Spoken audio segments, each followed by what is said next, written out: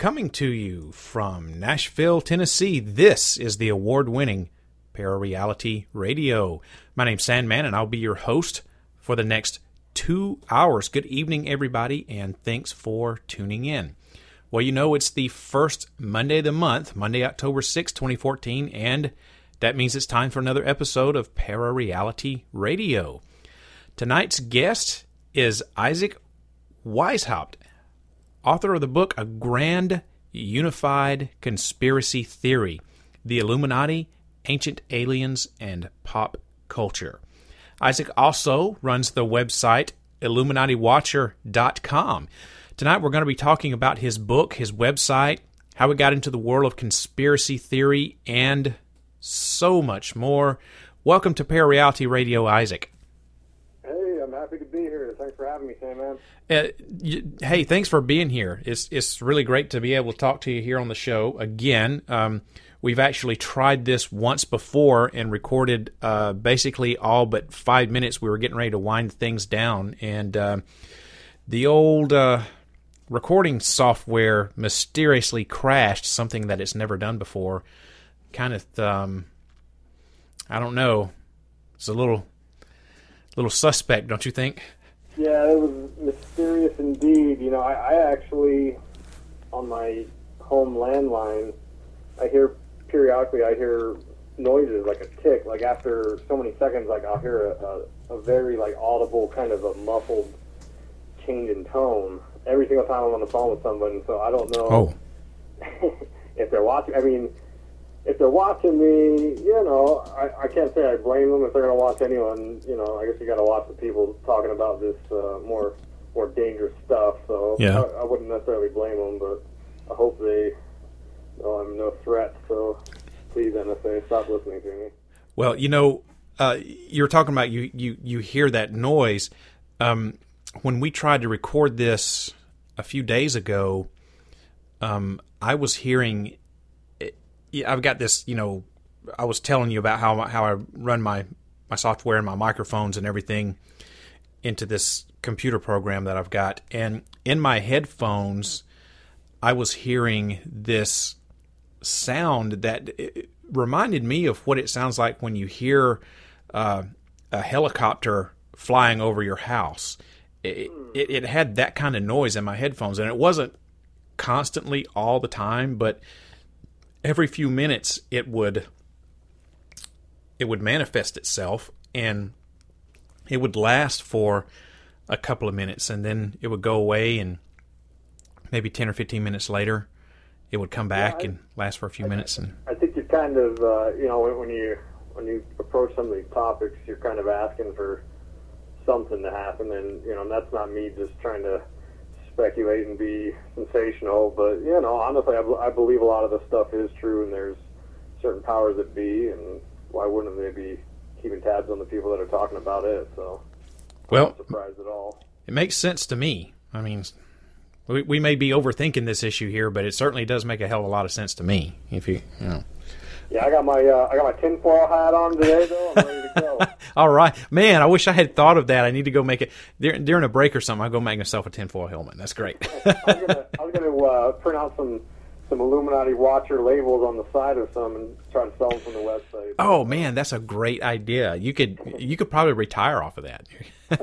Make a little bit of money. I'll just go ahead and retire right now. Yeah. I mean, working out for there you go. Yeah, like that old TV commercial where the guy graduated college and they said, what are you going to do now? And he said, I'm going straight into retirement. Yeah, there you go. If only it worked like that.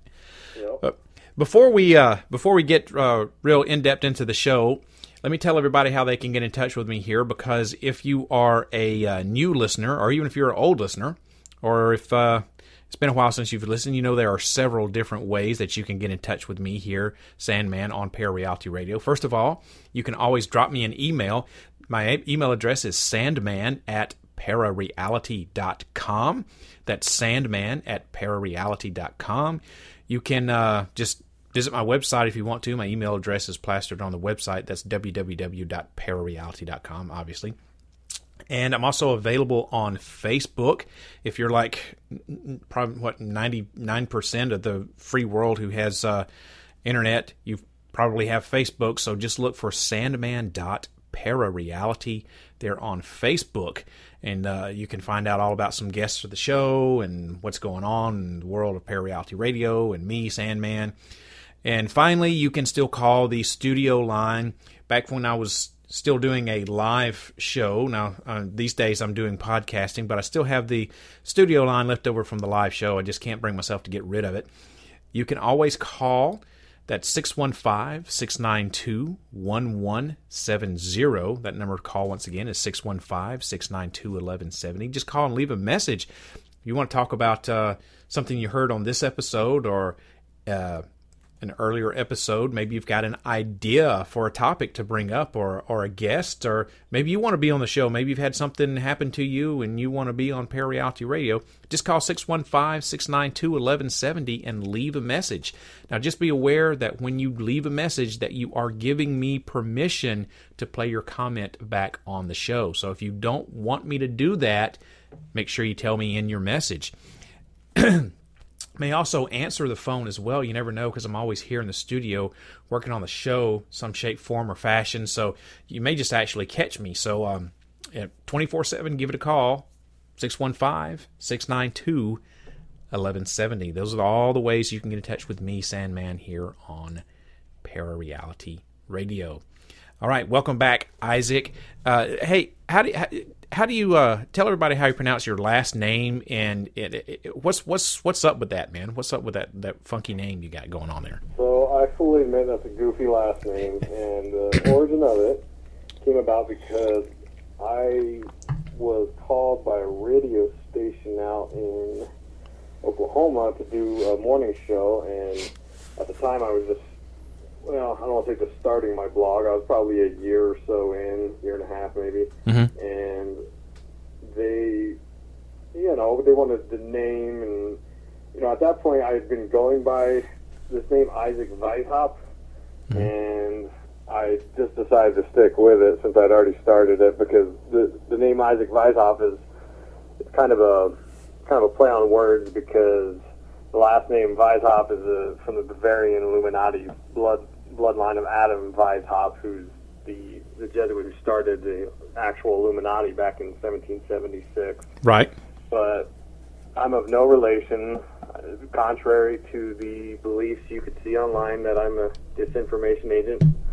And, that's another one of these things that just comes with the territory. You're dealing with people who are into conspiracies and a little bit of paranoia mixed in, and some people think I'm pushing some agenda to counter the conspiracies, but yeah, I'm no relation to the actual Adam Weishaupt. That's just the name I use online, and it's stuck, and that's what people know me as now, so there we go. Stuck with it for eternity now.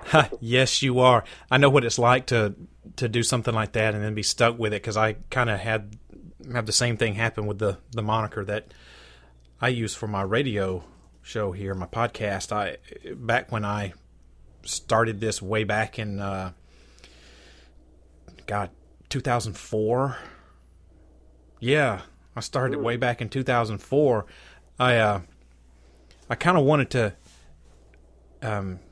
keep up with because I talk about some weird and topics myself, and I kind of wanted to keep up with the whole mysterious theme of the show. So I thought, I'll give myself this name, and it'll be so cool and mysterious and everything. And it actually I'm going to say it worked. And now I'm like you, I'm stuck with it. Yeah. So you don't really think it through that much. You don't think because at the time when I kind of started, I was like, well, this is just a hobby and mm-hmm. a side thing. I didn't think it would ever get the interest that it's got now, and I kind of like the Sandman name myself. I don't think it's that bad, but well, thank you. The Isaac Weishaupt, I thought I was being clever, because I forgot to add the second part of why that's the name, because the website's Illuminati Watcher, and mm-hmm. when I started, I just called myself the Illuminati Watcher, and then I decided to give myself an actual name because I was signing up for Facebook accounts and all that, yeah. and they wanted a real name in there, so I put Isaac with the I, and then Weishaupt with the W, and And then on top of that, there's even more to it because Isaac was the sacrifice in the Bible of Abraham, and that's significant in all of these kind of historical belief systems because that's where, all three of the major Abrahamic religions stem from, is that event where Abraham went to sacrifice his child, because that back in those days, that's what they did, was sacrifice children. And that's an underlying theme in several of my posts where I talk about Moloch, this bull deity that the Canaanites and the Phoenicians used to worship, and they used to sacrifice children, and that's arguably still going to this day. But I don't want to get ahead of myself. But so Isaac Weishaupt, that's totally not your real name at all. Nothing to do with your real name. Wow. Okay. So I'm like you. I talk about controversial stuff, and I've got a regular day job, so I can't necessarily blend the two. I can't go to my day job and talk about this stuff because there's a stigma to it. And yes, there is, unfortunately. If you try to bring these topics up to the mainstream masses, they'll ridicule you, and you're done. You're a rat. So yeah. I excuse me. I had started the job that I'm currently working. I started it 4 years ago, and I'm with the same company. I've been with this company for almost 10 years. I just changed locations, and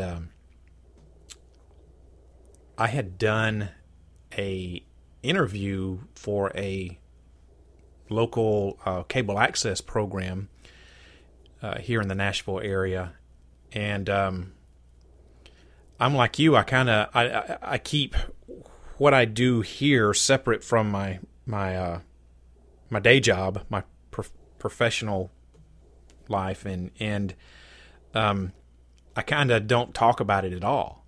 And lo and behold, in the break room, there's this big 60-inch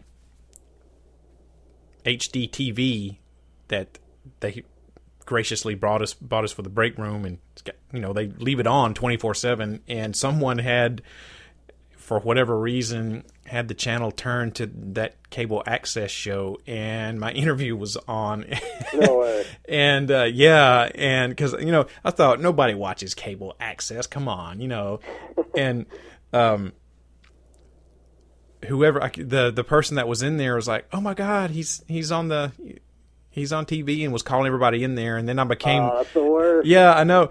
And so for probably about, I don't know, a month, I was like this little celebrity in the in the department there, and it was actually kind of funny. And I thought, oh God, because I hadn't been working there very long at all, and I was like, oh God, this is not gonna be good, because you're that guy now. Yeah, and actually everybody embraced it very well, man. It was great. And then I had people coming and telling me all of these weird stories, and yeah, dude. You know what? And I don't want to cut you off, but no. While you're talking about that, before I forget, I noticed I was at a book signing, and there were just tons of people.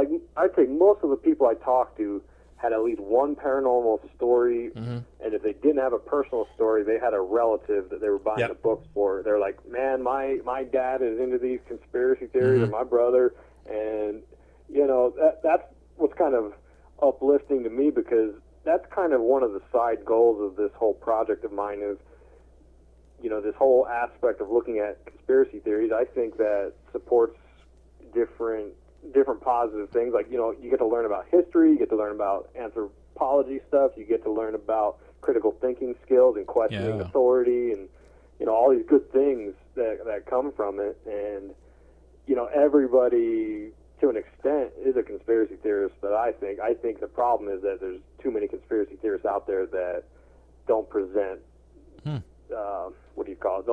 They're not forthcoming and honest about everything, and sometimes they throw out a little too much speculation without warning the reader that, hey, this is a little bit of a stretch. Whereas I try to do that for the most part. Well, let's talk about that. For you initially had the website first, IlluminatiWatcher.com, right? Yeah. So it started out about 3 years ago, I was going to grad school, and I had to get a hobby. I would jump from one thing to the next, and nothing would stick. So, I was a engineering student, and I've done code and all this stuff, but I had no clue about web publishing. So I gravitated towards it and figured out how to get the blog going. And originally the intention was to have a website that would cover a certain niche of topics that I thought that I wasn't able to find a website on, and that niche was like a mixture of horror movies, rap music, conspiracy theories, and music, films, stuff like that. And I wasn't able to find that all in one source. Like, I would jump from maybe 10 different websites every day that I had bookmarked, and I was like, man, I could do this, because I wrote a 200 or 300 page thesis, and I presented it, and I got an A, and I was like, oh, that's great, man. But you know who reads the thesis? One person, the professor. That's it. Yeah. Or a few. There's a few professors. But the point is, like, I'm like, I killed myself for 6 months to write this thing. Yeah. And it's good, and I got a good grade. I'm proud of it. But, like, no one's reading it. Like, no one in my family wants to read this. It's boring, So I thought that was what sparked the books. But anyways, going back to the website, yeah, it originally started out as a blog, and I noticed I was getting some traffic, and I kind of curtailed the traffic to what the readers seemed to like the most, and I noticed they were really into the conspiracy theories that I was talking about. And originally, I was just presenting videos. Like, I'd be like, here's the latest interview with David Icke, or here's Jay Widener's discussion on The Shining, or whatever, and that was about as far as I took it. And you can go back on, you can go on the website. I'm completely embarrassed by it, but you can go back to my old posts, and I mean, they're atrocious, but I still got them. One of these days, if I can ever be independently wealthy, I'll go back through and doctor them all up and patch them up and add some insight to them. But anyways, it started out pretty bad, pretty rough, but people were into it, and that kind of gave me fuel to keep going. And so I would just focus on what the people were interested in, and I would dig more into that, and I would research a little bit more, because I wanted to really give the audience something they wanted. And lo and behold, fast forward 3 years, and now I'm kind of building certain conspiracy theories, and I don't know how much I want to call them conspiracy theories as much as they are just, it's more like social theories and pop culture theories, because I'm just seeing these links, because I've read so much and listened to so many of these conspiracy theorists that I can see these links in everything I watch, from movies to music videos, and it's all over the place. And I mean, I could literally, if I didn't have to work a day job, I could write probably 10 posts a day of just stuff I see on a daily basis. Well, once you've drank the Kool-Aid and your eyes are opened, you can't unsee these things. Yeah, exactly. I'm speaking from personal experience, because as you and I have exchanged emails and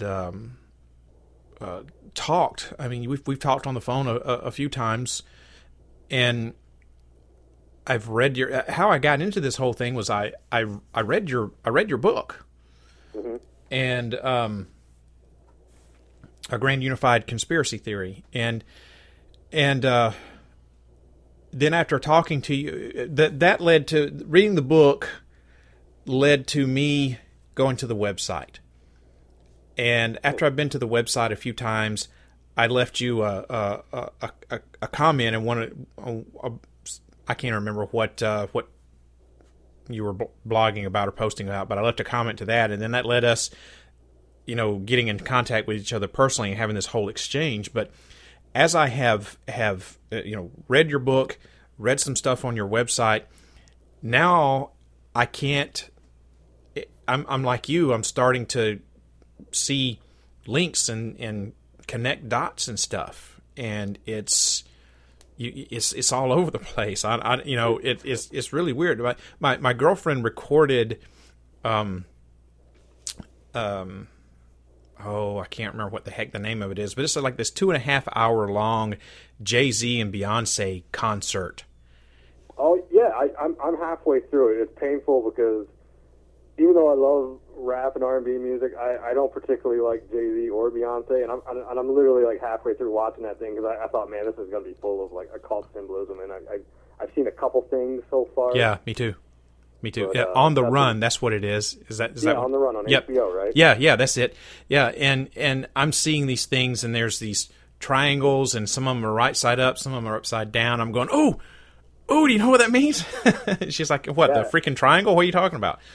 And yeah, and of course, Jay-Z's thrown up his, depending on who you talk to, is either his diamond symbol or the triangle, whichever, and it's like I said, it's freaking all over the place. And then there's the Jared Leto stuff that you're posted, and I read your whole article about the symbolism from Stanley Kubrick's The Shining, and now I'm freaking fascinated with this movie.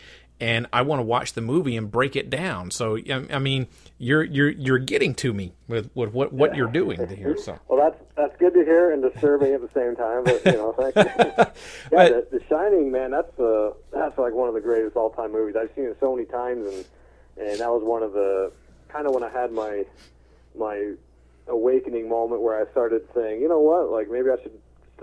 I started branching out into making my own theories up a little bit. I said, there's really no good source for The Shining online where they show all of the images and stills. There's a couple like YouTube videos or something where they'll show little clips here and there, but it's not like comprehensive. So I just wanted to do that on my own and show everyone like, okay, well here's like I compiled like most all of the conspiracy theories about the film, and I tried to present them on the post like, okay, here's the one theory, and here's one image from it, and then it goes in like sequential order, so you can almost like use it as a film companion and watch. Yeah. That's exactly what I was thinking about doing. Believe it or not, I was thinking about printing off your that whole article that you wrote and use it to watch as a guide to watch the film. Basically, oh yeah, I should put that at the top of the post. I should write printable film guide or something. I don't know. Yeah.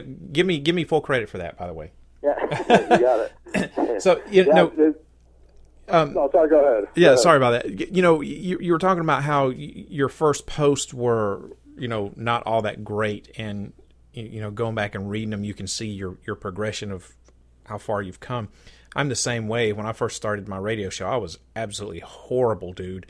And one of the things that I do is I replay some of my old show, or I started from the beginning, and I started from episode 1, and I'm replaying them all in order on my website. And I'll update it, once a month with a replay. And I've listened to some of my old, that first, especially that first year that I was doing it. It was a stinker. It was really horrible because I really was not. I didn't know what I was doing, But you learn and develop your craft over time, and eventually, you either get good at it or you don't. And if you don't get good at it, you need to quit. And, I got to say, and I'm not just saying this because you're, on the show here, but your website is that's a lot of info, and you got some good stuff on there. Like I said, it's, I don't know, maybe I'm, like I said, drinking the Kool-Aid or something, but there's a lot of good info on the website. So, give yourself a little bit of credit on that because I think you're doing pretty good. And thanks. I appreciate that. You're welcome. I'm trying to be I'm trying to craft this website a little bit better. I want to be able to make it easily navigatable for anyone who comes here, and I'm slowly, like, incrementally doing things, and that's what I've been. The last month, I've been focusing more on the kind of marketing sales pitch of the website because I need to. I talked to a guy who was really good at this kind of stuff, and he was kind of like, you just got to get in your customers' heads and know what they want and how to give that to them. So I'm trying to find what headings do I need to put at the top of the site so they know. Here's where I can find these types of articles, or, present them with certain article links that tell them more about what they want to know. So the website will get better and better the more I learn about it. But I'd say over the last year, I've really tried to dial it in, and things have been improving. And like you said, I've got a whole bunch of new stuff like that Jared Leto one. God bless those 30 Seconds to Mars fans. They couldn't love that guy enough. They light me up with comments and tell me how I'm misunderstanding him and all this garbage, and you know, that's fine. Like, I don't care, but like, to me it seems like kind of cultish. Yeah. But yeah, he does all these signs, and it's like, well, you know, I've never seen a picture on Facebook of my friends putting the 666 hand over their one eyeball. Like, why do they do it? Why do they always do it? And that's what bugs me is like, I don't mind, like, people can email me. Just email illuminatiwatcher@gmail.com if you've got, you know, some kind of proof. Like maybe there's an interview where they ask these artists, like, hey, why do you do this thing? And maybe there's an explanation for it that I don't know.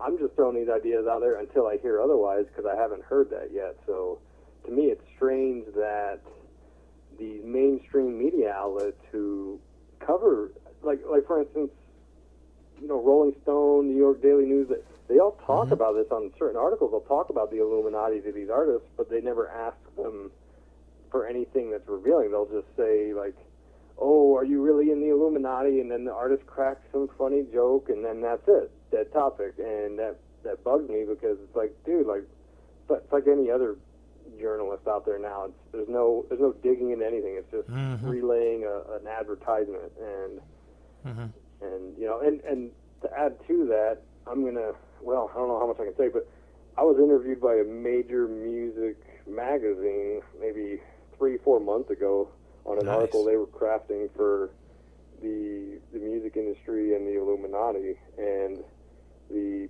person who interviewed me talked to several prominent people that are in this kind of, you know, niche, and I said, oh, okay, that's great, you know, thanks, that's cool, and when's the article going to post? And he kept saying, well, yeah, it's going to be in about a month, next month, and that went on for, like I said, maybe last 4 or 5 months, and I emailed him one last time. I don't want to keep bugging him too much. I said, hey, you know, what's the deal? Are they just not going to do it? And he's like, I don't know, man. Like, I forwarded it over, and it went up the chain, and they just said, they just, you know, if they want to publish it, they publish it, but... Wow.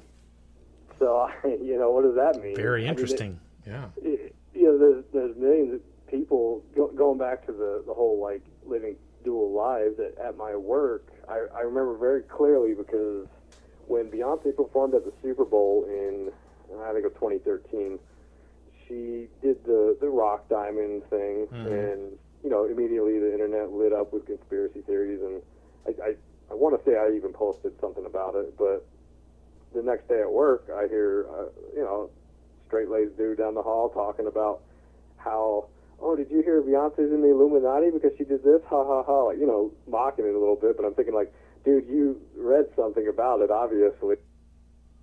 So, anyways. Well, do people at work have any idea what you're doing with the website and the book and all these interviews and stuff that you do? No, they don't. You know, and it's not because it's like some secretive thing. It's that I don't think people would understand, and I don't want them to judge me for that. So you know, if there's someone I know, I mean, there's people I know that I've talked about this stuff with that are more friends than they are coworkers, and you know, they know about it and they know my stance on it. It's kind of like, well, it's not like some deep dark secret. I prefer not to tell anybody, because people form judgments and opinions. It's kind of like the stigma of saying you've seen a UFO. Well, you know, people see UFOs all the time, and even legit scientists like Stephen Hawking say there's aliens out there. So why is that a silly thing that we still can't openly talk about? Yeah, I see your point. It's like a social programming. So your interest seems mainly to me to be a couple of things. It seems to be heavily into the entertainment industry, whether it's musicians or TV, movies, actors, actresses, and It also seems to be heavily influenced by David Icke. So, and he's the reptilian guy as far as I'm concerned. So how the hell does David Icke and the Illuminati with the entertainment industry, how do they fit in together? Well, let's see. So, okay, so, I'm trying to think because you can get off on a tangent with this stuff. So, okay, so if you wanted to kind of explain where I come up with my schools of thought here, there's a few kind of influential people who helped me craft this sort of blend of conspiracy theories, and the first one was David Icke. Well, the first one was really Bill Cooper back in the late 90s. He had that book, Behold a Pale Horse, and that he talks about aliens and government control and all this stuff, and that was the first book that got me into conspiracy theories. And then the next one was David Icke. Someone gave me a VHS tape of David Icke. Wow, VHS. That dates how old that is, but and the David Icke thing, like I watched the first time I watched it through. I mean, it took a few times because I kept falling asleep because I was like, dude, this guy's crazy. What is he talking about? Like, yeah. It's like anything else. You got to expose yourself to it, listen to it a couple times, let it sink in, maybe do a little research, and then like the more I would listen to it, the more I was picking up like, oh, okay, you know, because at the time I wasn't, like I said, I was an engineering student. History wasn't my thing. I don't know that much about history really, and he explained all this stuff. So I'd have to fact check a lot of this stuff, and you know, a lot of the stuff he was saying was right. Like he talks about Ancient Aliens before the Ancient Aliens show was on TV, and that's part of the reason why he's the reptilian guy, because he links all of these ancient civilizations and their obsession with serpents and reptiles and lizard people. And it's all, you know, it's the same argument as Ancient Aliens. He says, you know, all these cultures worship these serpents and snakes and lizard people. Well, you know, he gives them more credit than to just say they're just a bunch of goofs that were trading ghost stories at the campfire or whatever. And, you know, I agree with that because, like, if you look at, there was in the book, in A Grand Unified Conspiracy Theory I wrote, there's a whole chapter on serpents and serpent worship and that stuff. And if you look at the oldest form of worship that scientists have ever found, about 70,000 years ago, they found there was this cave in Botswana that, like, 70,000 years ago, people were worshiping snakes.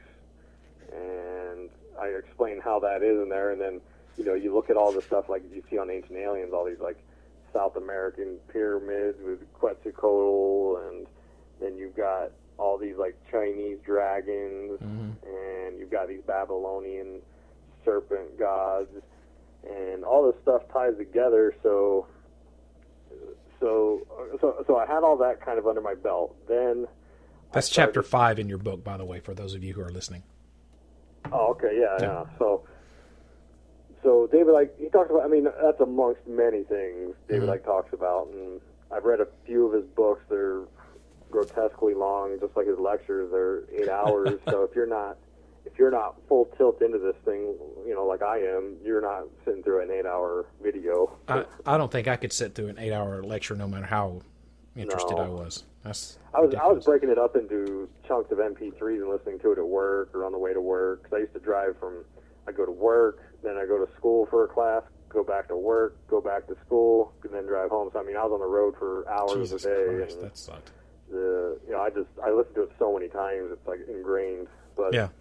But yeah, so David Icke was, you know, the second big theorist that was influential, and then, you know, there's a couple here's and there's that are, you know, like Jay Widener, he's the king of Stanley Kubrick, but the most recent influential theorist is Freeman Fly, and he's been around the block forever, and I'm surprised it took me this long to find him. I found him at the last minute when I was finishing up my Grand Unified book.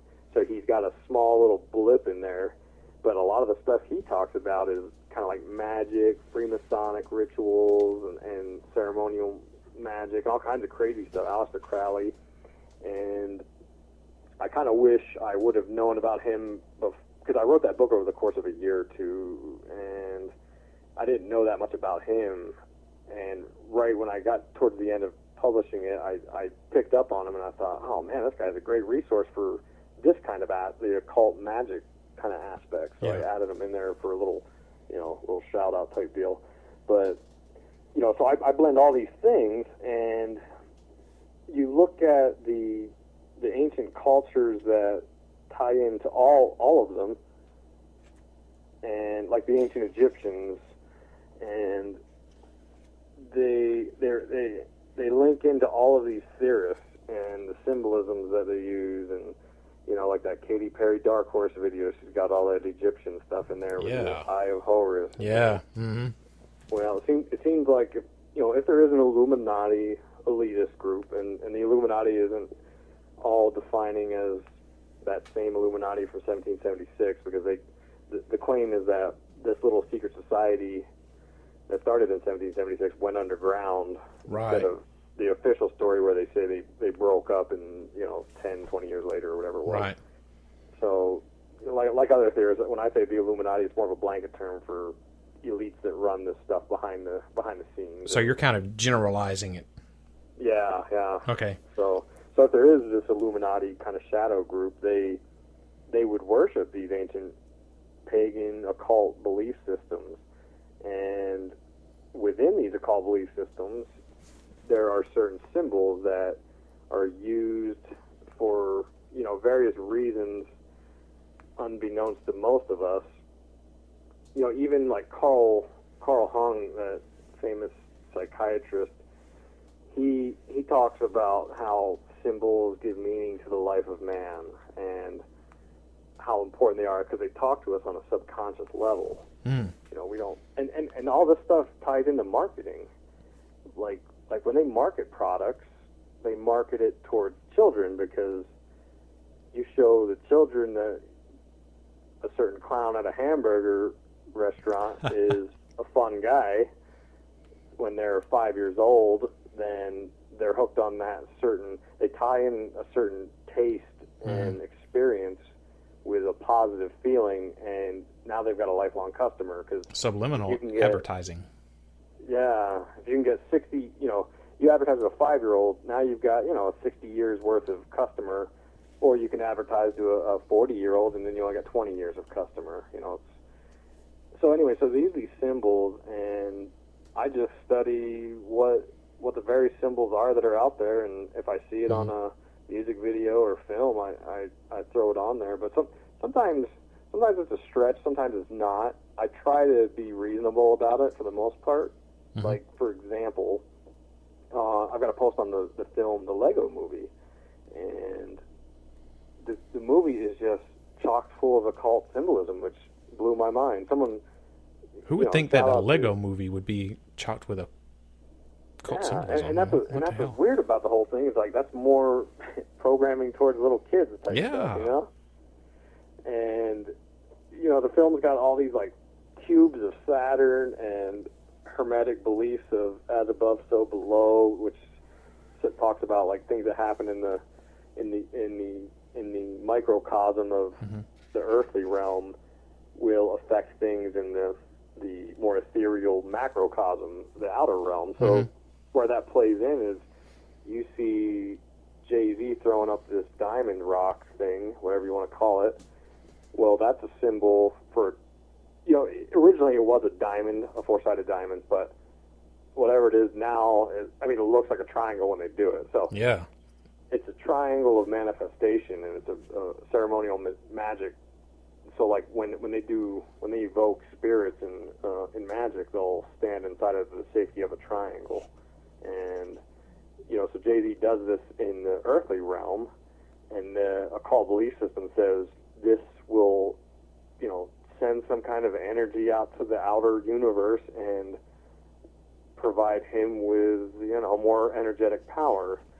So you think he's doing this on purpose? I mean, you think he knows what he's doing when he does this, or you think someone just told him you need to do this because it's cool? For sure. I mean, if you watch him at the concerts, he does it, and he gets hundreds of, or however many people are out there, they all do it back to him. Throw it back to him, and sending power his way. Is that's what you're saying? He sends it out to them.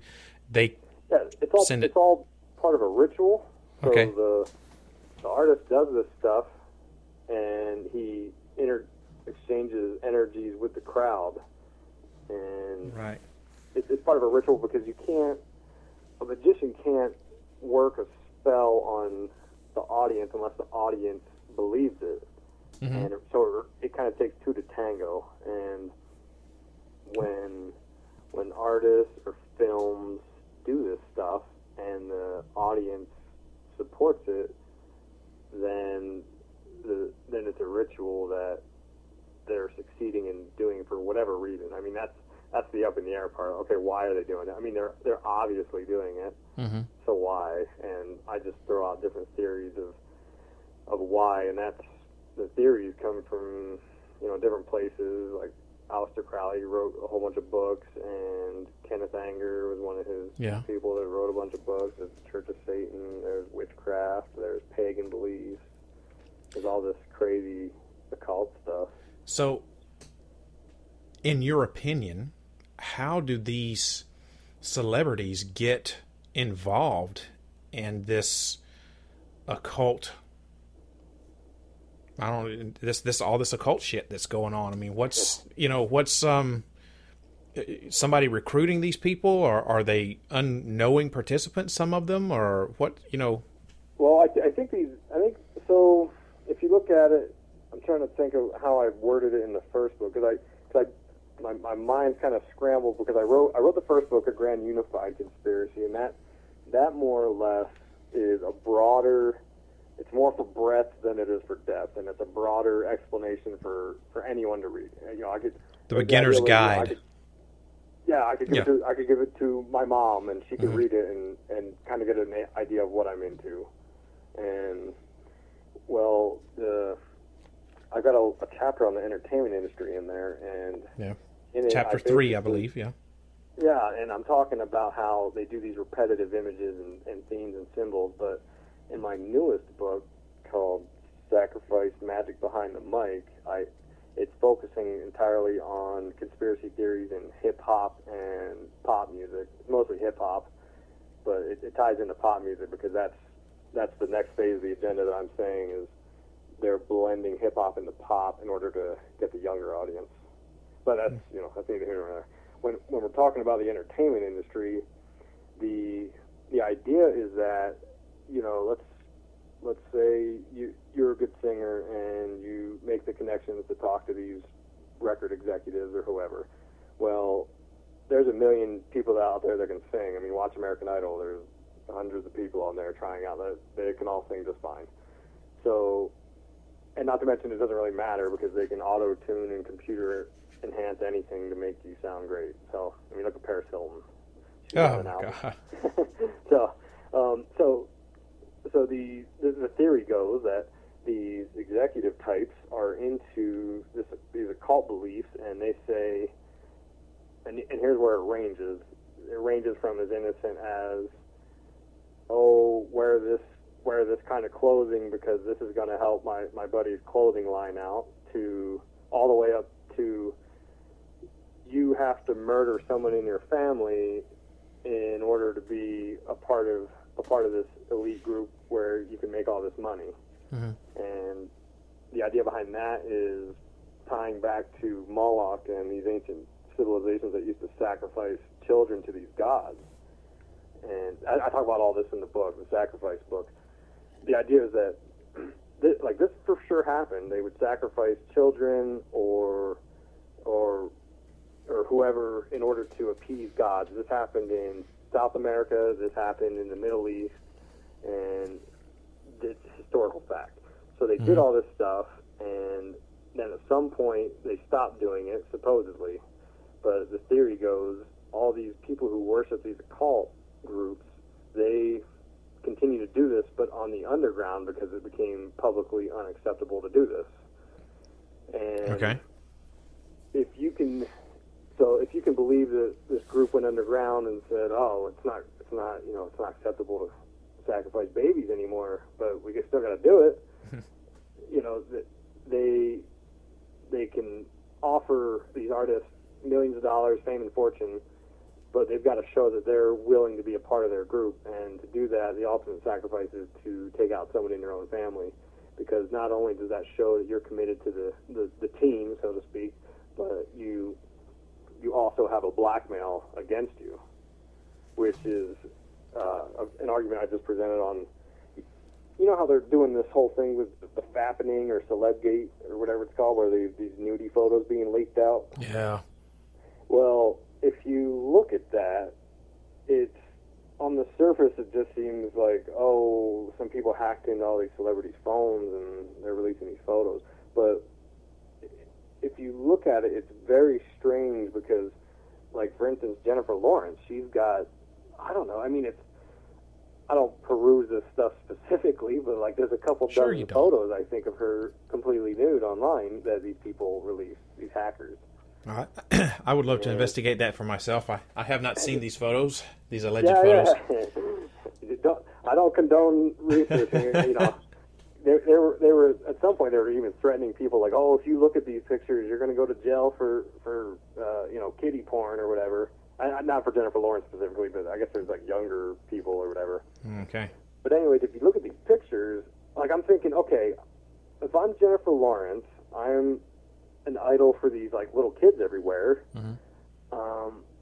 I don't think I'd have 24 completely nude photos loaded up on my phone that's susceptible to hackers stealing it. I mean, like that's a no-brainer, and I don't know why all these celebrities have so many nudie photos, and it makes me wonder, like, okay, is this being done because one of the theories is these Illuminati types are into these sex magic rituals, and they pass around these artists, male or female, because Aleister Crowley was even saying the higher initiates in the OTO magical order he was in, to get into the higher initiate stages, you had to do homosexual sex magic rituals. Oh, boy. Yeah, it's a deep, dark tunnel. But, yeah, so male or female, these artists are forced to have sex with these people for whatever reason they're doing it, rituals, magic, I don't know, harnessing energy. So anyway, the theory goes all of these celebrities that we're seeing these photos of, they're victims of this because their handler says, okay, I need a bunch of nudie pictures because I'm going to shop you around to my cronies over here since we made you this deal and you're making all this money and fame and fortune now.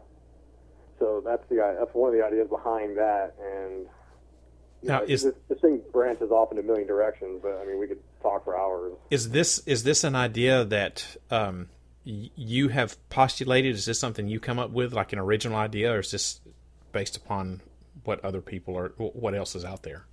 No, that's an original one. It's I'll take the stance of like Isaac Newton standing on the shoulders of giants. It's more of an amalgamation of other stuff I've read, and it's influenced me to see the world in this way. Mm-hmm. So, I come up with it, but, it's probably a blend of different theories I've read before. But, yeah, as far as this specific incident, I don't know anyone else has thrown that idea out there. The only thing I've seen online is people saying the NSA hacked into these photos and released them, which I also posted on the article could be true because Edward Snowden, months before this even happened, was saying, yeah, these guys are in the office looking at these nudie pictures saying, hey, check this girl out or whatever. Mm-hmm. So, I mean, that's not impossible either. But to me, when you see these photos, there's something disturbing about it. I can't put my finger on, but it seems like there's too many of these photos. Like what was Jennifer Lawrence doing? Did she need to email these to someone, her boyfriend? Like, I don't know. Like, it just seems like a strange thing that she has so many. And I'm not part of the millennial generation, so I don't fully understand this idea of like the sexting and all that. But I'm not that old. To me, it seems like if I'm a famous celebrity and I know people are going to hack into my phone and try to, well, I'm going to be a little more careful about it than that, Yeah, I see what you're saying, and you're not the first person to say, that exact same thing. Unfortunately, I think in today's age of technology, and the internet and everything, I don't know how old you are, but I'm going to go out on a limb and say I'm probably a little bit older than you.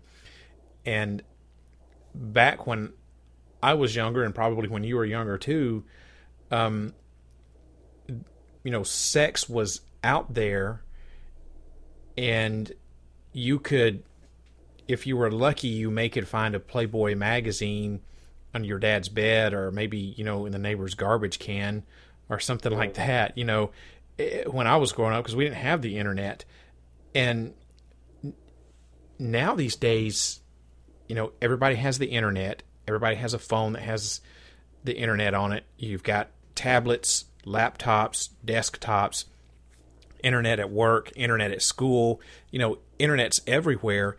And, of course, the internet's full of pornography. I mean, most people will argue that was why the internet was created, And I think people just are so accustomed to seeing sexually related images and stuff from an early age these days that it doesn't have the same stigmatism that it used to. So, celebrity or whatever, hey, I'm going to take a nudie picture and send it to my boyfriend, or I'm talking to this dude online. How many times do you hear of, you see it on 2020 all the time where, so-and-so has a internet relationship with some person they've never met in real life before, and they're sending nude pictures. It's a weird thing that you're mentioning there, because to me, and in a Grand Unified, I talk about this transition that they're trying to make of doing this kind of. Oh boy, I don't want to go too off the rails here. So if you believe that these artists are willing to sell their souls for the fame and fortune, they make this pact with the Illuminati or the devil or whoever you want to believe it is, then we can agree that they would not want to die, because when they die, that's when it's time to pay the piper and go to hell or whatever it is that happens, right? Yeah. So the idea is that not only does technology and the new age of Aquarius kind of go hand in hand, but the Illuminati are pursuing this transhuman agenda. And I've got a whole chapter on this in the book, but to kind of pull out a significant part of it is there's, Facebook is investing in these different artificial intelligence technologies, and there's companies making these things called mind files where, and it's an intriguing idea, don't get me wrong, but the idea is I can build similar to a Facebook profile where I upload my personality likes, my pictures, places I've gone, my friends, all this stuff. And they compile all this stuff into what they call a mind file. And then they can build an online avatar of you. And, it's kind of like on the Wii, they have the little Wii character people that you can make look like you with the glasses or whatever color hair. Yeah. Well, they build these online personas of you, which is kind of what people do on Facebook already. Yeah. But right now, it's like a very rudimentary form of it, because all you see is images and text and comments. But imagine if you could take 10, 20 years of someone's Facebook profile and all the comments and things they've liked and things they don't like and arguments they've had, and if you could put it into an artificial intelligence online digital avatar, well, if someone, you cared about or loved or whatever passed away, the idea is you could hack your mind into this, this is years down the road, but you could hack your mind into this online avatar world. Sort of like they did in the movie Surrogates with Bruce Willis, where instead of getting up and going to work every day, they would get up, walk to the one room in their house, strap on a virtual reality helmet, and in their mind they would go to this virtual world where everybody was good looking and built their avatars to whatever they wanted. But anyways, you can go to this online world and interact with people, effectively people that have died. Well, once they can figure out how to upload a whole consciousness to this realm, then the artists, they do this, the cryogenic freezing on, I don't remember where they do it. They freeze your body so that they can reanimate you someday. It's kind of like that idea, but you transfer your consciousness to a digital file and you stay alive forever in this digital world, and you never have to face the consequences of selling your soul. That's kind of a summed up basic version of it, but And the idea is that Facebook is part of this transhumanistic agenda to convert man into machine. now getting back to the first part of your comment where you were talking about the celebrities who have been initiated into this Illuminati world getting like passed around for whatever sex rituals or whatever. And I think even you can say that that's kind of a far out there theory that you've got going on there. What's your... I'm trying to think of how I can ask this without coming across like a complete and total jerk. Go for it. What's your... I know you said this was an original theory, but I mean, you're going to get a lot of people who are going to say that is the most crazy out there thing that I have ever heard in my whole entire life. Mm-hmm. What's your response to these people who say, "Man, you're crazy"? Well, first off, I understand because it is kind of crazy, but the response I would have to that would be to approach them from a more rational perspective, because you can't dive right into all that crazy sex magic ritual stuff, because that's too big of a pill to swallow. And so you just got to I would start them on the journey I started with back with the Bill Cooper stuff, where he talks about a government conspiracy and agenda. For instance, let's say you're looking at the Vietnam War. Well, how crazy is it to say that the Vietnam War was staged from a false flag event in the Gulf of Tonkin? And most people don't realize, even though it's a stated fact now, that the Vietnam War was started on a false pretense. Yeah. Because we were over in the Gulf of Tonkin, and supposedly the official story was some Vietnamese ships were shooting at us. We called the admiral called the Secretary of Defense, General McNamara, said, "Hey, they're shooting at us. What should we do?" They said, "Go for it," and so on and so forth. But in reality, what happened was I don't recall off the top of my head, but like they called in, they said, "Hey, we think there's something going on," and then they said, "Okay, shoot them down," and then they called back and said, "Oh, wait a minute, no, disregard the fishing boat." But then the government or whoever was like, "Well, wait a minute, we can use this to actually get into the war because it'll sound good." So they did that, and it kicked off the war. Well, General McNamara, 30 years later, revealed like, "Hey, that was a total like false flag operation. Like that never happened." And most people don't know that. And that's true, they don't. And to top it all off, Jim Morrison was the admiral of the ship that called it in. Or I'm sorry, Jim Morrison's father. Okay. Jim Morrison's father. I was like, wow. that really blew your mind. Yeah. Jim Morrison from the Doors, his father was the admiral of the ship that did that. And if you look at some of I can't think of his name. There's a guy who wrote a book about Laurel Canyon, and he talks about how there's a picture of Jim Morrison when he's got short hair when they ship his dad off to war. He's got short hair, clean-cut kid. And then, just a matter of a year or two later, he's all of a sudden got this huge interest in music.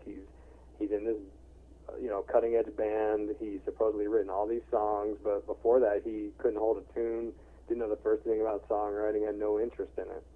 Well, the idea is that the CIA set up this whole 60s music movement. But, anyways, I digress. So, wow.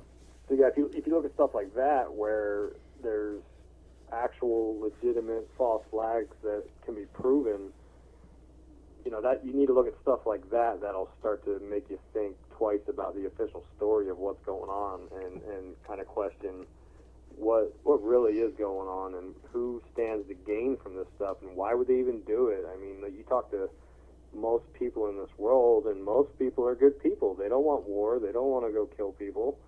And so who's pulling the strings here? Yeah. Or they could just pick up your book, A Grand Unified Conspiracy Theory, and use that as their beginner's guide to get into all this. That's the next best option. You got to do it. Yeah, no. No, that's the first best option. And And, if anyone's interested in the book, it's on Amazon. I've got there's a few reviews on there. I legitimately don't know any of them. But they've all got really good feedback, and it seems like it's really resonating, and it's a good book for beginners, and it'll present a whole bunch of ideas, and you can take what you like out of it and explore that particular topic a little bit more in depth. And that's kind of the concept behind my second book, The Sacrifice Magic Behind the Mic, is I explore the hip-hop music industry and some of the magic kind of occult belief systems that you can find within it. Now, before we talk about your second book, I want to get back to a grand unified conspiracy theory. Excuse me. There is a chapter in here, the chapter 7, called The Moon and Saturn Matrix. Mm-hmm. Can you just kind of briefly explain what the heck is the Moon and Saturn Matrix? What does that have to do with the Illuminati? Well, if you look at, to try to make it brief, this is David Icke took some other previous theories, like there's a guy named Velikovsky that was, he was buddies with Einstein, so that shows you, he was a pretty smart guy, and he kind of had this theory about how something about Saturn and the moon interacting and crashing into each other, and that's how the moon was formed and all this stuff. But anyway, so David Icke talks about how there's this elaborate system, and Saturn and the rings of Saturn are actually some kind of broadcast system that shoots this frequency out, and it goes to the moon, and the moon is a repeater station, and it shoots this frequency virtual reality world to us. And granted, I don't even fully understand it. It's out there, but that is crazy out there. He uses enough rationality that I don't laugh at it necessarily. So if you look at a lot of philosophy, there's a lot of talk of dualism, like Descartes. Descartes asked, how do we know who we are? And if you sit there and think about it, it kind of trips you out. And he had this idea of this concept of an evil genius, where he said, okay, how are we to prove that we're not just brains in a vat hooked up to electrical signals, and someone's putting all these illusions into our head and making us think we're in this world? And this is what you see in the film The Matrix, where right. People are attached into these pods, and they have no idea that they're being used as an energy source for these aliens or whatever. And this is a similar concept in Avatar, where you can kind of jack into the mind and put yourself in this virtual world. And he uses some of that and ties it in with, oh boy. So if you look at, again, going back to more of the ancient civilizations, the god Kronos was a Greek god who was represented by Saturn. And right. Saturn was known as Father Time, which is why there's a watch called Kronos. Mm-hmm. And he was depicted with a sheath or a scythe, and so he was supposedly this god that introduced this concept of weights and measures and time. Because if you listen to a lot of modern day New Agers, philosophers, they talk about how time is an illusion. There's no such thing. And the idea is that Saturn, this god, this deity, these aliens, whatever you want to think they are, introduced this concept of time, weight, and measures, and those are all aspects of a three-dimensional material realm that we live in. And a lot of kind of religious beliefs say, don't focus on material possessions, and these things aren't important. Well, why do they say that? Maybe they say that because they're trying to relay this very complicated subject of a Saturn broadcast signal that is hijacking your mind to chase these material goods. And all of this stuff ties into the Illuminati, and the Illuminati are supposedly these Archon shapeshifter reptilian beings, and they are the ones that control all of this. And the moon matrix stuff ties in because there's all these anomalies that talk about how the moon shouldn't be the size that it is. It shouldn't be as close to the Earth as it is. It has all these strange characteristics that they can't understand. In fact, like to this day, there's no official explanation for why the moon is there or how it got there or what its official story is. They don't really know. There's a whack theory. There's a double whack theory. It's like a complete mystery. Well, I guess it all depends on what philosophy you're from. If you're, like myself, a Sitchinite, from going back to ancient alien stuff, the Sumerians, and talking about the Anunnaki, they explain it, themselves there. Or you got your David Icke theory. There's maybe it's just there. Who knows? Yeah, and it's and it's not so important that is this true or not, because you can't prove it. There's no. Yeah. I mean, you probably. I guess there's a way to prove it, but not really. There's no way to prove it if you're being deceived, and that's what the conclusion Descartes came to. Mm-hmm. But the fact is, it's an interesting theory, and I don't know. I like to kind of expand thoughts and change people's kind of perceptions and paradigms, and think a little differently, because I'm a Christian, and albeit not a good one. A lot of this stuff I read, and it makes me more interested to learn about my religion now. And I'm like, oh, this is why we talk about in the Bible it talks about don't worship, don't sacrifice your children to Moloch, and all this stuff that talks about sacrifice. And there's a lot of pagan references in the Bible. People don't really realize it, and the Christians don't want you to know it. And isn't it amazing how, though, in Christianity the serpent is relegated to something of, for lack of a better word, as being evil. Mm-hmm. And in all other religions in the world, the serpent is revered and, dare I say, worshipped as a god. Yeah, it's a strange thing, and it makes you wonder, like, okay, so what's the real deal here? Where's the deception? What's the real thing going on here? Or maybe Jesus Christ was the one that was trying to show us the truth and say, look, these reptilians are tricking you, and that was his purpose for being here. I don't know. What do I know? You're just one guy, right? Just one guy. Yeah. So I'd just like to throw the ideas out there, and people make their own conclusions. Well, you certainly do have for someone who is a conspiracy theorist, you certainly do have a lot of, you're very broad. Most people who, just from speaking for me personally, people who I know who are conspiracy theorists are usually conspiracy theorists for, like, one or maybe two things. And you're very broad, and kind of give an example of what I'm talking about is, I know a couple of people who are big JFK conspiracy theorists, and I know a couple of other people who are,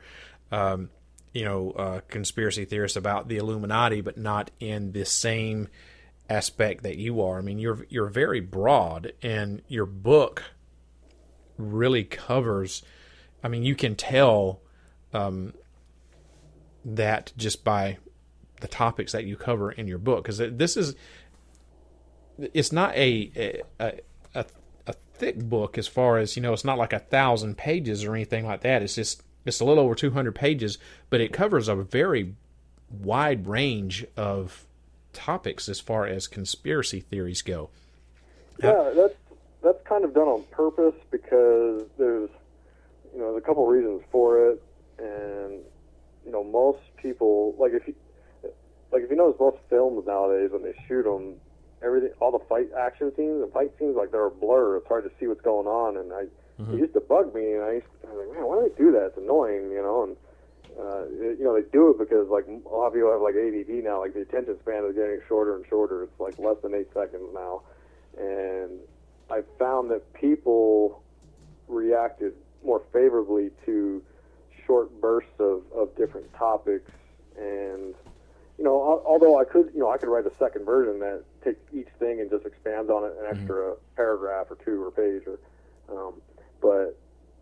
but that wasn't necessarily the aim of the book. The aim of the book was to get the material out there because if I go in too deep on something and someone isn't interested in that, they'll peter off and lose interest in it, and maybe not even finish the book, and that happens. But I didn't want to do that. I wanted to get the whole message out there because I feel passionate that there's something going on. I don't know what it is. I can't put my finger on it. Something stinks. Here's a whole bunch of stuff, and then I wrap it up with, here's what I think is going on, and I kind of pull out the best of each theory, from different UFO sightings that are legitimate to different belief systems, and I throw it all together in the final chapter and say, here's what I think. Well, that's one of the things that I do like about you is that you do present a broad range of topics, and some of those you're like, look, this isn't my original idea. I don't necessarily, subscribe to this belief, but it is a theory. I'm throwing it out there, and you kind of let us make up our own minds about that. So that's one of the things I like about you. And on your website, you welcome comments, even whether people believe it or not. If someone thinks you're full of crap, yeah, I get a lot of those. So. Yeah, I bet you do. Yeah, I want to have discussions about this stuff, and I don't care. Like, if someone thinks I'm full of it, by all means, fire off a comment. Give me a. Most people don't even give me a source of it. They'll just say, "Oh, you don't like 5 Seconds of Summer," and that's some boy band. I wrote up a whole article on the 5 Seconds of Summer band because they keep doing this. Yeah, I noticed because they were on this. Like, I'd never heard of their music or anything, and like all these magazines and websites were pushing it hard. Like, oh, there's this new hot group, and I'm like, hot group? I never even heard of them. Like, how are they a hot group? They don't have a song out yet. And if you look at all the imagery that they have, it's all got the same symbolism of the all-seeing eye and all this garbage. Here we go. So I'm like never ending getting tweets and comments about how I'm such an idiot, and I'm like, okay, that's fine. You can think I'm an idiot. So tell me why I'm wrong. And no one seems to do it. No one can come up with that. Yeah. And that's what I don't like David Icke. He's a smart guy. God bless him. He's given me a lot of knowledge that I wouldn't have been able to connect together. But he doesn't. He has these 8-hour lectures. Well, why don't you wrap it up to like a 7-hour lecture and then do an hour of Q&A afterwards? And well, maybe he's got a reason for it. Maybe he's done that before, and all the yahoos come out of the woodwork and ask stupid questions that are irrelevant. But he doesn't do that, and that makes him look like a charlatan. And it's unbecoming. Like, so, like, there's this whole like kind of seedy world of conspiracy theorists, and I don't know. I just want to get because these people have good messages and interesting stories and theories, and I just want to relay out stuff that makes sense and have a discussion about it, for God's sake. Well, you had mentioned that you could take from a grand unified conspiracy theory, you could take each topic and kind of expand on it. That's kind of what you've done with your new book that you've got coming out, Magic Behind the Mic. So take 5 minutes and tell us briefly about Magic Behind the Mic and when we can expect it to hit our shelves or our Kindle devices. Yeah, so when whoever's listening to this, you can check for it on Amazon. I've got an author page for Isaac Weishaupt. Last name is spelled Weishaupt. An awful spelling name, but you can see my author page. I've got all the books loaded, so hopefully by the time you hear this, it'll be loaded up. If not, just Google "Sacrifice Magic Behind the Mic." It'll take you to my website, and I've got a page for it built already for landing page for when it does go up. But the idea is that I first take the reader on an explanation of hip-hop, the culture, and the origins of it, because I've been a lifelong fan of rap music, the hip-hop culture, all that stuff. So I notice a lot of theorists, they'll be like, oh, and then the Tupac Shaker will talk about being God, and I'm like, oh man, you guys are butchering this stuff. And so I'm a legitimate fan, and I've listened to the stuff my whole life, so I feel like I've got a unique insight on it. So I I explain the origins of hip hop. So even if you don't even know anything about hip hop or even care about rap music, you don't have to worry about it. I got you covered. The first 10 pages or so is just explaining where it started, how it evolved, who the key players are, what happened, and so on. Then I go through like a chapter where I talk about how the Illuminati is got their hands involved with all this stuff with the hip hop culture, and it talks about different things like the industrial prison complex, and I've got some controversial stuff like where I talk about slavery and modern day forms of it, and keeping like black families down, and using negative messages to keep their agenda going. And I explore that for a little while. Then I talk about how the magic of the word, the spoken word, and how rappers, that when they rhyme, there's a certain cadence to it, and it's a certain trance-like ability of it, and there's all these kind of beliefs in how powerful the word really is, and I explore some of that, and I explore some of these artists that have had quotes about being involved with magic and using magic for their ability, like Jay-Z said in his book Decoded. He says, "I believe you can speak things into existence."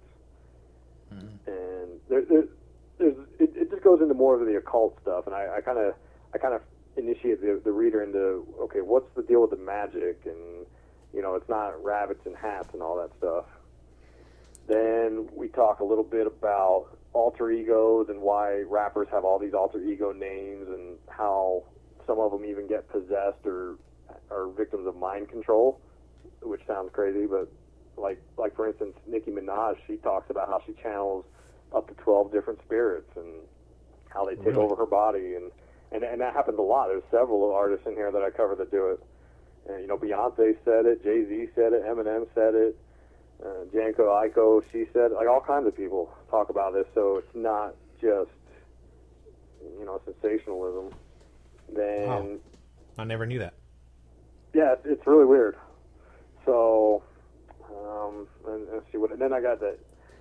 I go and I kind of revisit the magic aspect when I start talking about Aleister Crowley. And Aleister Crowley had this whole occult belief system where he says he believes he channeled this deity that said, mankind will go through 3 cycles of ages, and Aleister Crowley's purpose was to usher in this new age, this Aeon of Horus, they call it, referencing the Egyptian god Horus. Right. And this time period will be a time period of child god worship and technology and all this stuff, and the idea is that the rap music industry is being pushed into pop music, and the reason for that is because all of these artists are getting younger and younger. If you haven't noticed, Justin Bieber, how old was he when he came out? Freaking punk.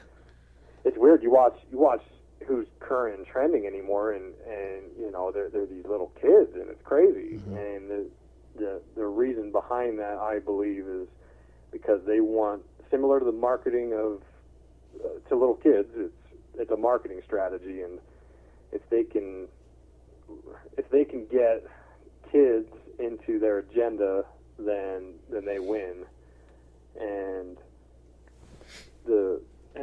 not to segue too far off, but like for instance, the 9/11 thing, I go into that too, because Jay-Z's got all this 9/11 symbolism too. But if you look at some of the kids nowadays that are becoming teenagers, like, they were born into a world where all they knew is war, and they don't know what it's like to sacrifice for the war. It's not like World War II, where the men went off the dad, the husbands, the fathers went off to war. The mother had to go work at the steel mill. You had to ration your gas. You had to, give up, I don't know, aluminum from your household to help fund whatever. We haven't had to sacrifice anything. Yeah, I see what you're saying. Nothing.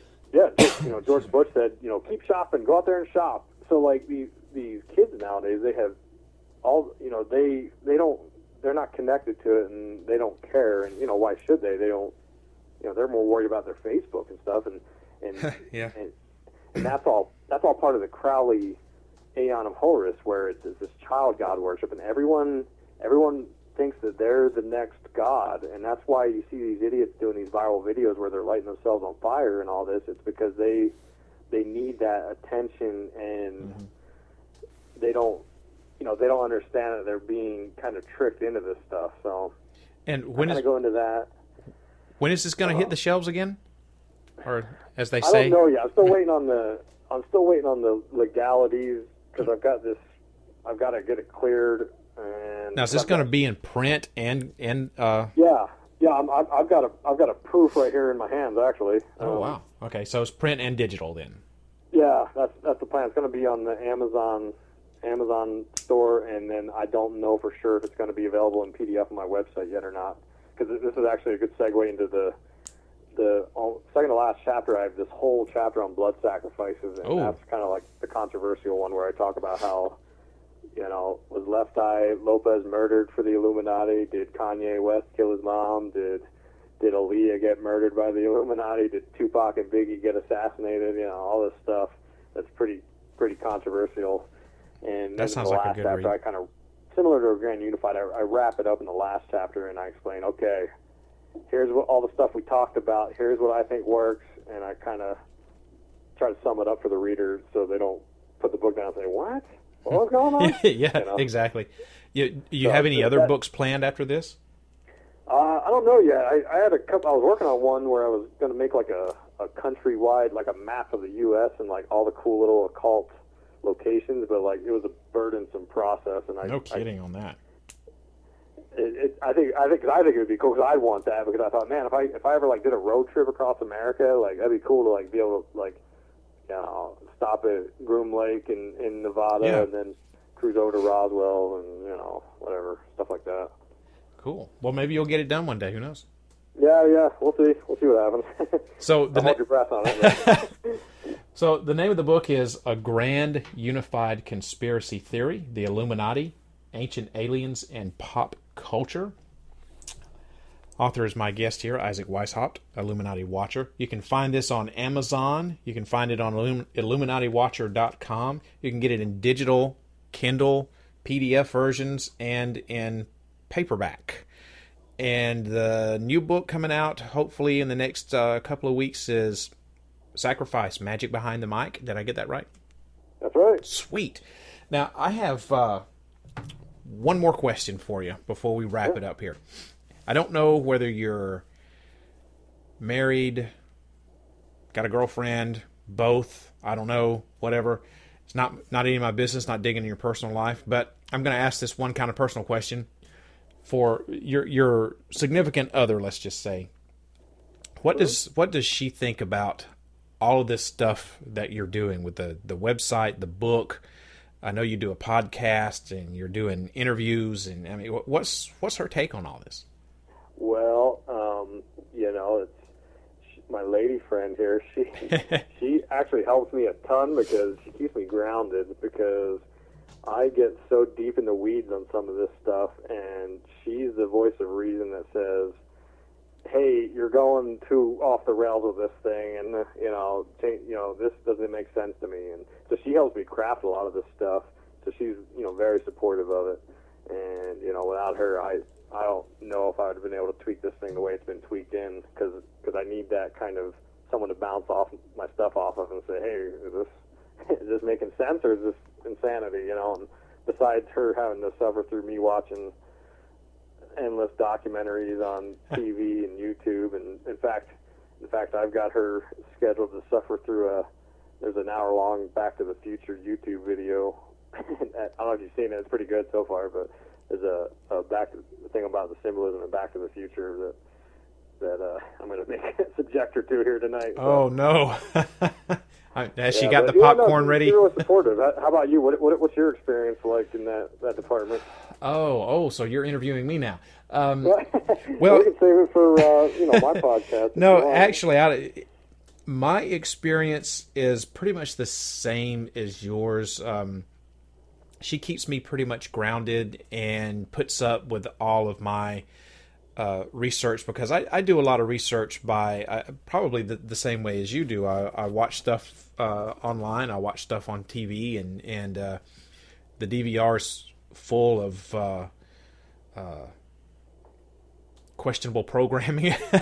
You know, and you know, I have to sit down and watch it to do research, and some of the stuff that I record, I'm like, man, I have been talking about this for years, and now people are just now get around talking about this. What the hell? And some of this stuff is like, hey, I've never heard about this, and I'll start doing some research on it, and I'm like, man, I'm gonna do a topic on this on the show, and so she sits through some of those with me. Every so often, she's like, I can't take it anymore, and won't let me do it. You know, I try to do it whenever she's. I do most of my stuff late at night whenever she's in bed, and try not to subject her to it too much. There was a point in time though where she had to put her foot down, kind of reel me in, because I was living it way too much. I was doing 2 different radio shows and running a website and a newsletter, and it was, basically everything was a one-man show, and I did that for a couple of years before she's like, something's gotta go, because this is not how I want to live. Maybe it would have been different had I been getting paid to do any of this, but unlike you, I'm still not making any money off of this, you gotta have faith. Maybe one day. And this kind of, I just thought of another question as we were talking here about our significant others and everything. And don't ask me why this popped into my head, but we have been talking about symbolism, and the example that you used was Jay-Z throwing up the diamond or triangle symbolism, and we also talked about Jared Leto and the symbolism that he uses with 30 Seconds to Mars, and the 666 sign with the eye horse and all that sorts of stuff. Okay, why are they doing this? If this is all supposed to be some sort of secret thing that no one's supposed to know about, why the heck are they doing these symbols and these little signs and everything? What's it's sort of like I was talking about earlier.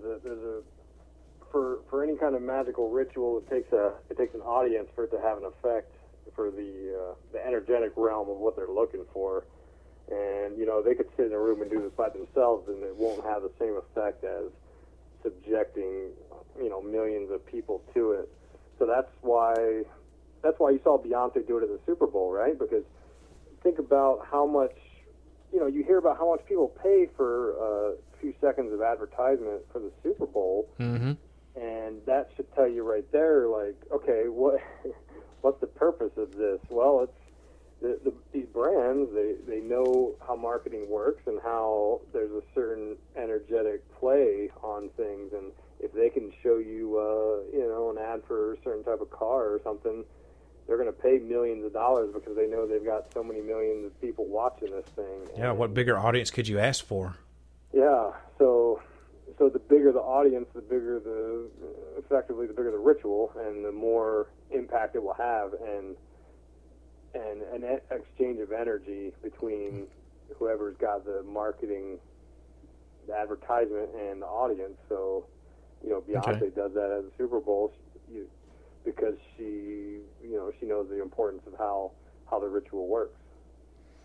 So I was kind of thinking maybe it was more along the line of how I look at my little inside joke type deal. But that does make sense with if you got to have the power.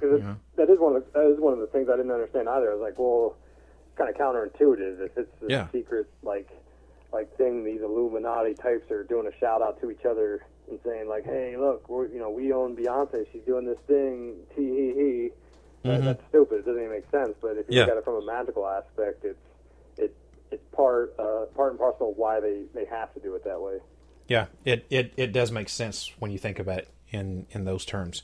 Well, Isaac, thank you very much for being here on Parareality Radio. Man, we could probably do another good hour. Maybe after your second book has been out for a little while, I may have you back on the show and we'll talk about that more in depth. That would be very cool.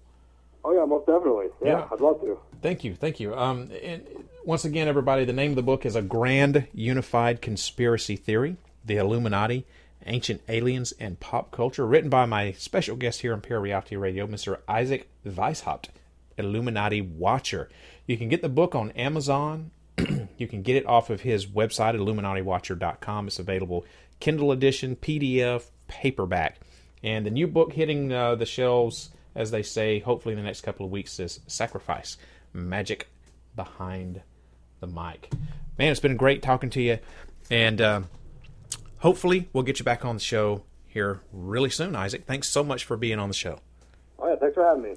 Everybody, we're going to take a little break and going to let you listen to a little bit of music. Probably not going to be Jay-Z or Beyonce, but we'll listen to something. I'm going to let you listen to this, and I'll be back, and I'll wrap up the show with the paranormal review. So listen to this, and I'll be back in a few minutes.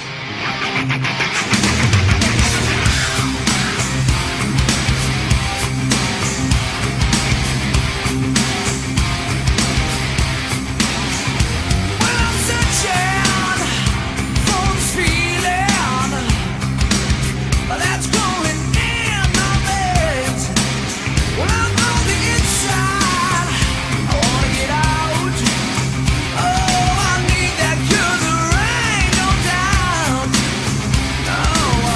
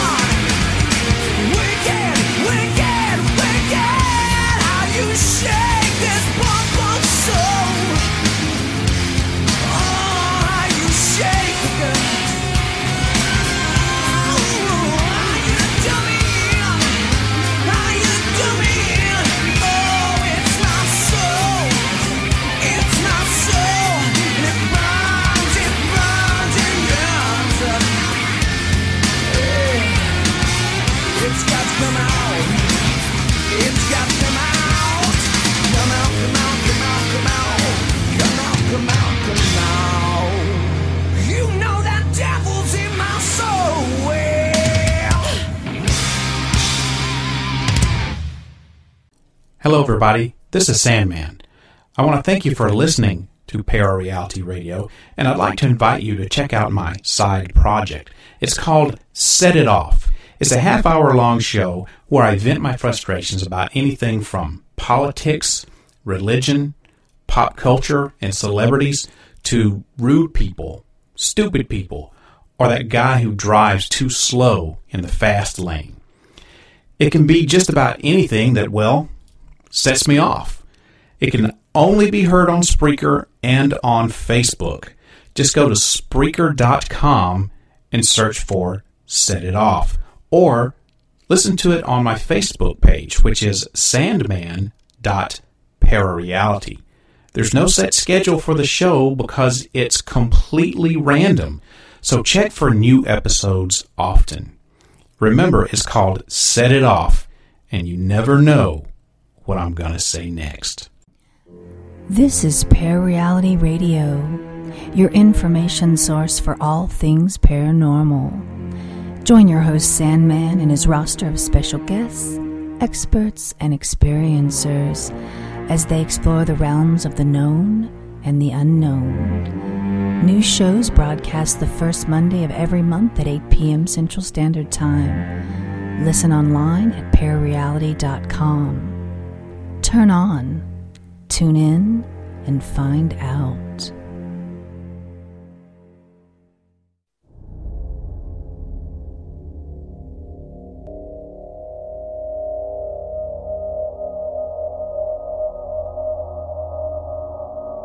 It's time for the Paranormal Review.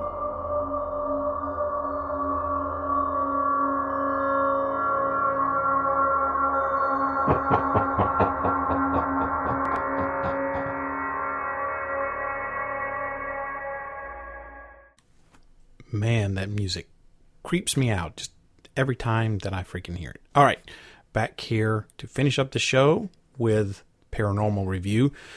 Before I do that, I'd like to thank my special guest, Mr. Isaac Weishaupt from IlluminatiWatcher.com, for being my special guest, author of the book A Grand Unified Conspiracy Theory, The Illuminati, Ancient Aliens, and Pop Culture. You can pick that up on Amazon. It's available on Kindle and on paperback.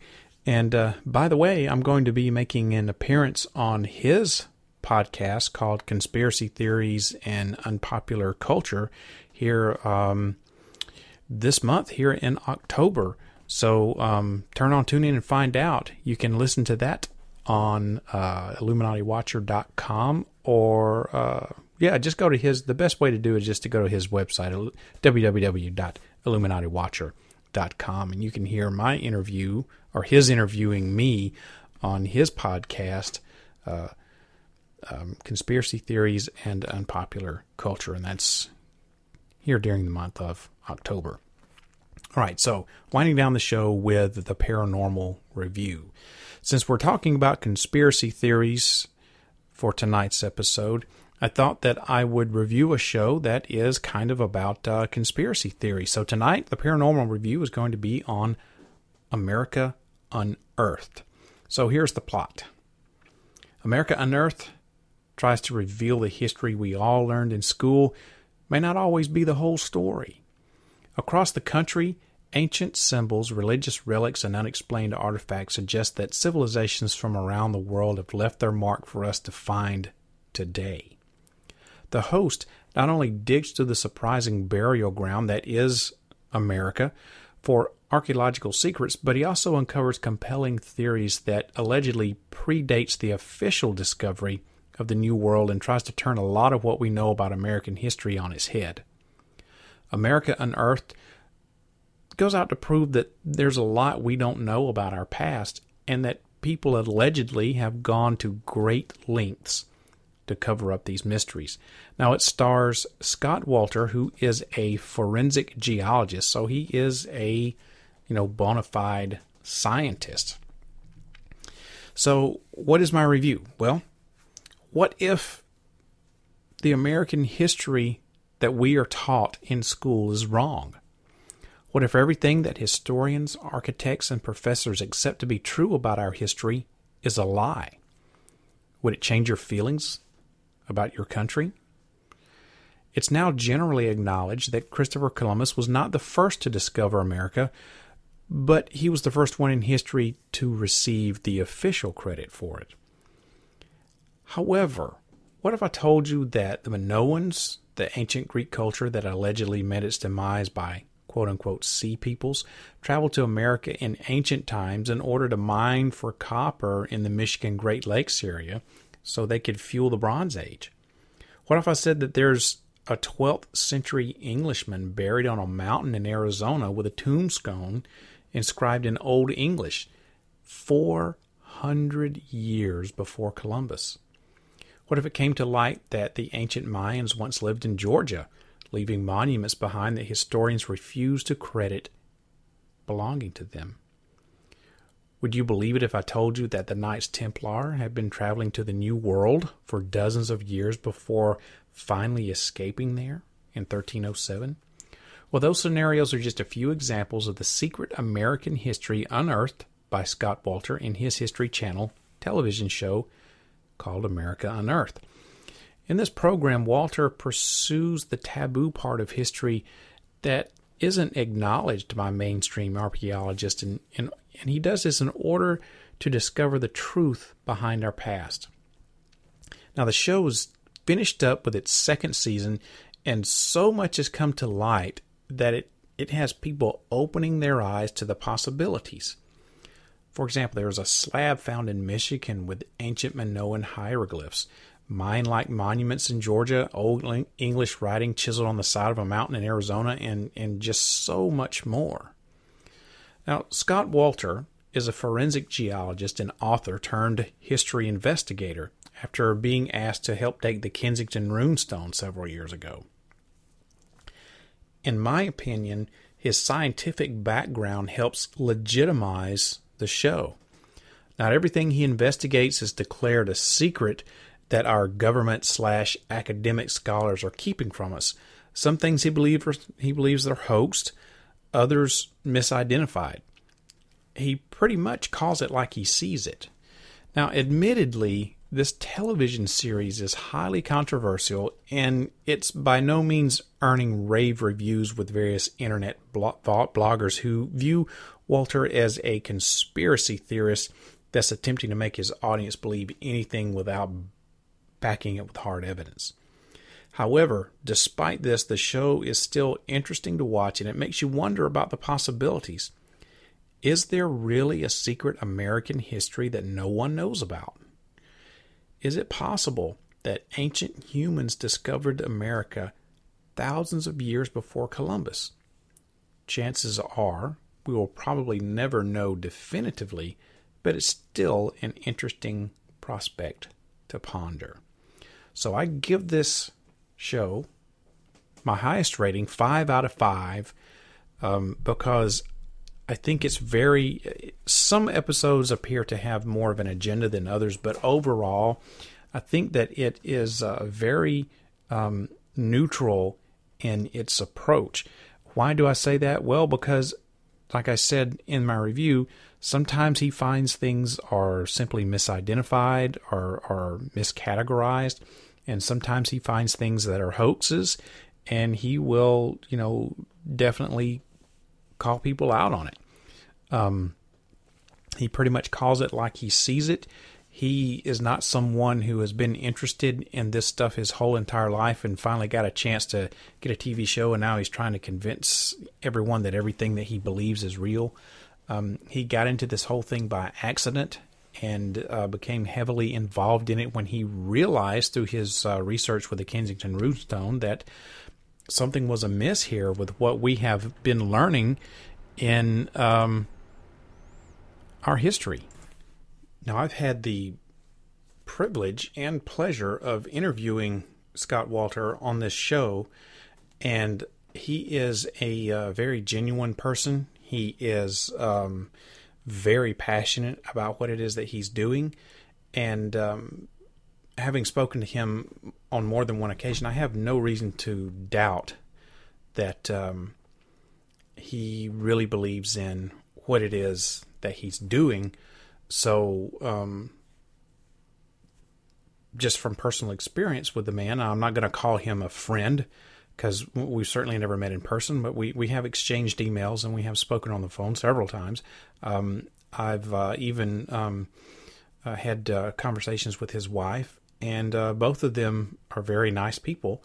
And unless I'm just an idiot, which I don't believe that I am, I think that he is a very genuine person, and he really does believe that there is a history that has been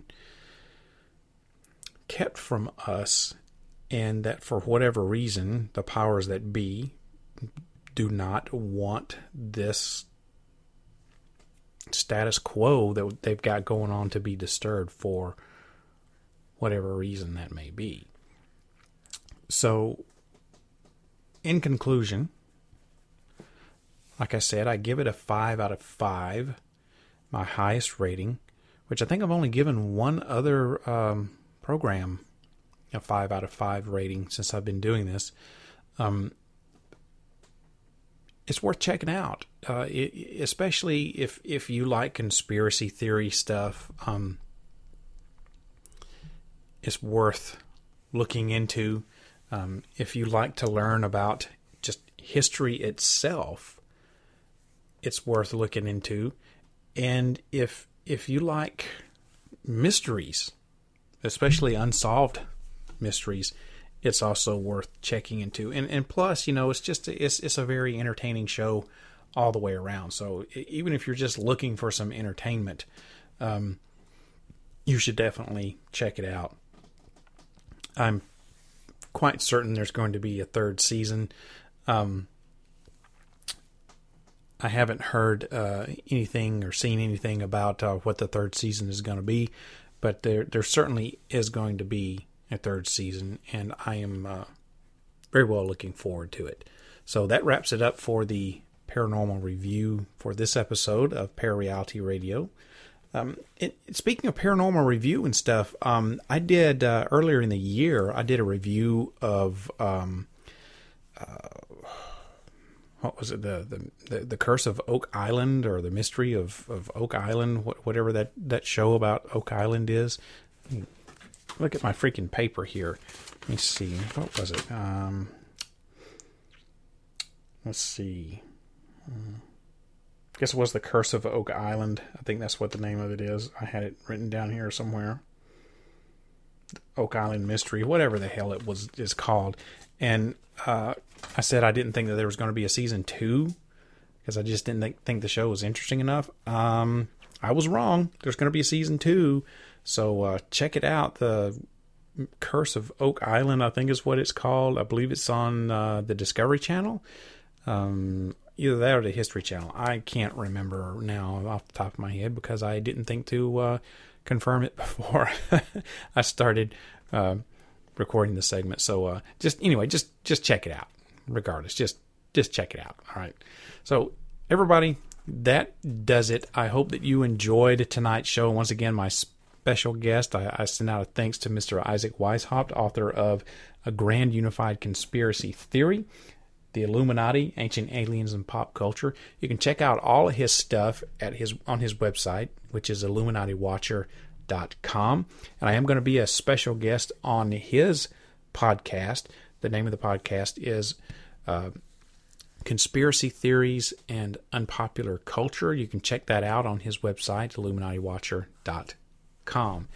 So thanks, Isaac, and I hope that everybody enjoyed tonight's show. Let me know what you thought about it by sending me an email. Sandman@parareality.com is the email address. Also, please remember to visit my website, parareality.com. That's where you can find out all kinds of information about the show. You can listen to the current and past episodes, and if you click on the Extras tab, you can join the official Parareality Radio forum. It's free to join. You can shop in the Parareality Radio store and even watch some show videos and other kind of cool and interesting stuff. Also, don't forget to look me up on Facebook. That's sandman.parareality on Facebook. You can hear the show there as well, and you can also find out more about what's going on in the world of parareality. Now, on the Parareality Radio store, I just want to keep in mind, I want you to keep this in mind, that I don't make any money off the stuff that I sell in my store. Every dime of that is going back towards producing this program, so I'm not making any money. So if you find it in your heart, it's Christmas time coming up here pretty soon, you want to get someone a cool gift, or maybe you're a fan of the show and you want somebody else to get you a cool gift from Parareality Radio, check out the Parareality Radio store.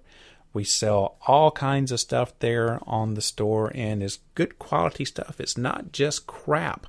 So if you want some shirts, hats, coats, calendar, coasters, mugs, clocks, furniture. We sell, well, no, not furniture, but we sell furniture accessories. So we got all that stuff in the Parareality Radio store. So just go to www.parareality.com and click on the Extras tab, and you can shop in the Parareality Radio store. So please help me continue to put this podcast on so you guys can continue to enjoy Parareality Radio.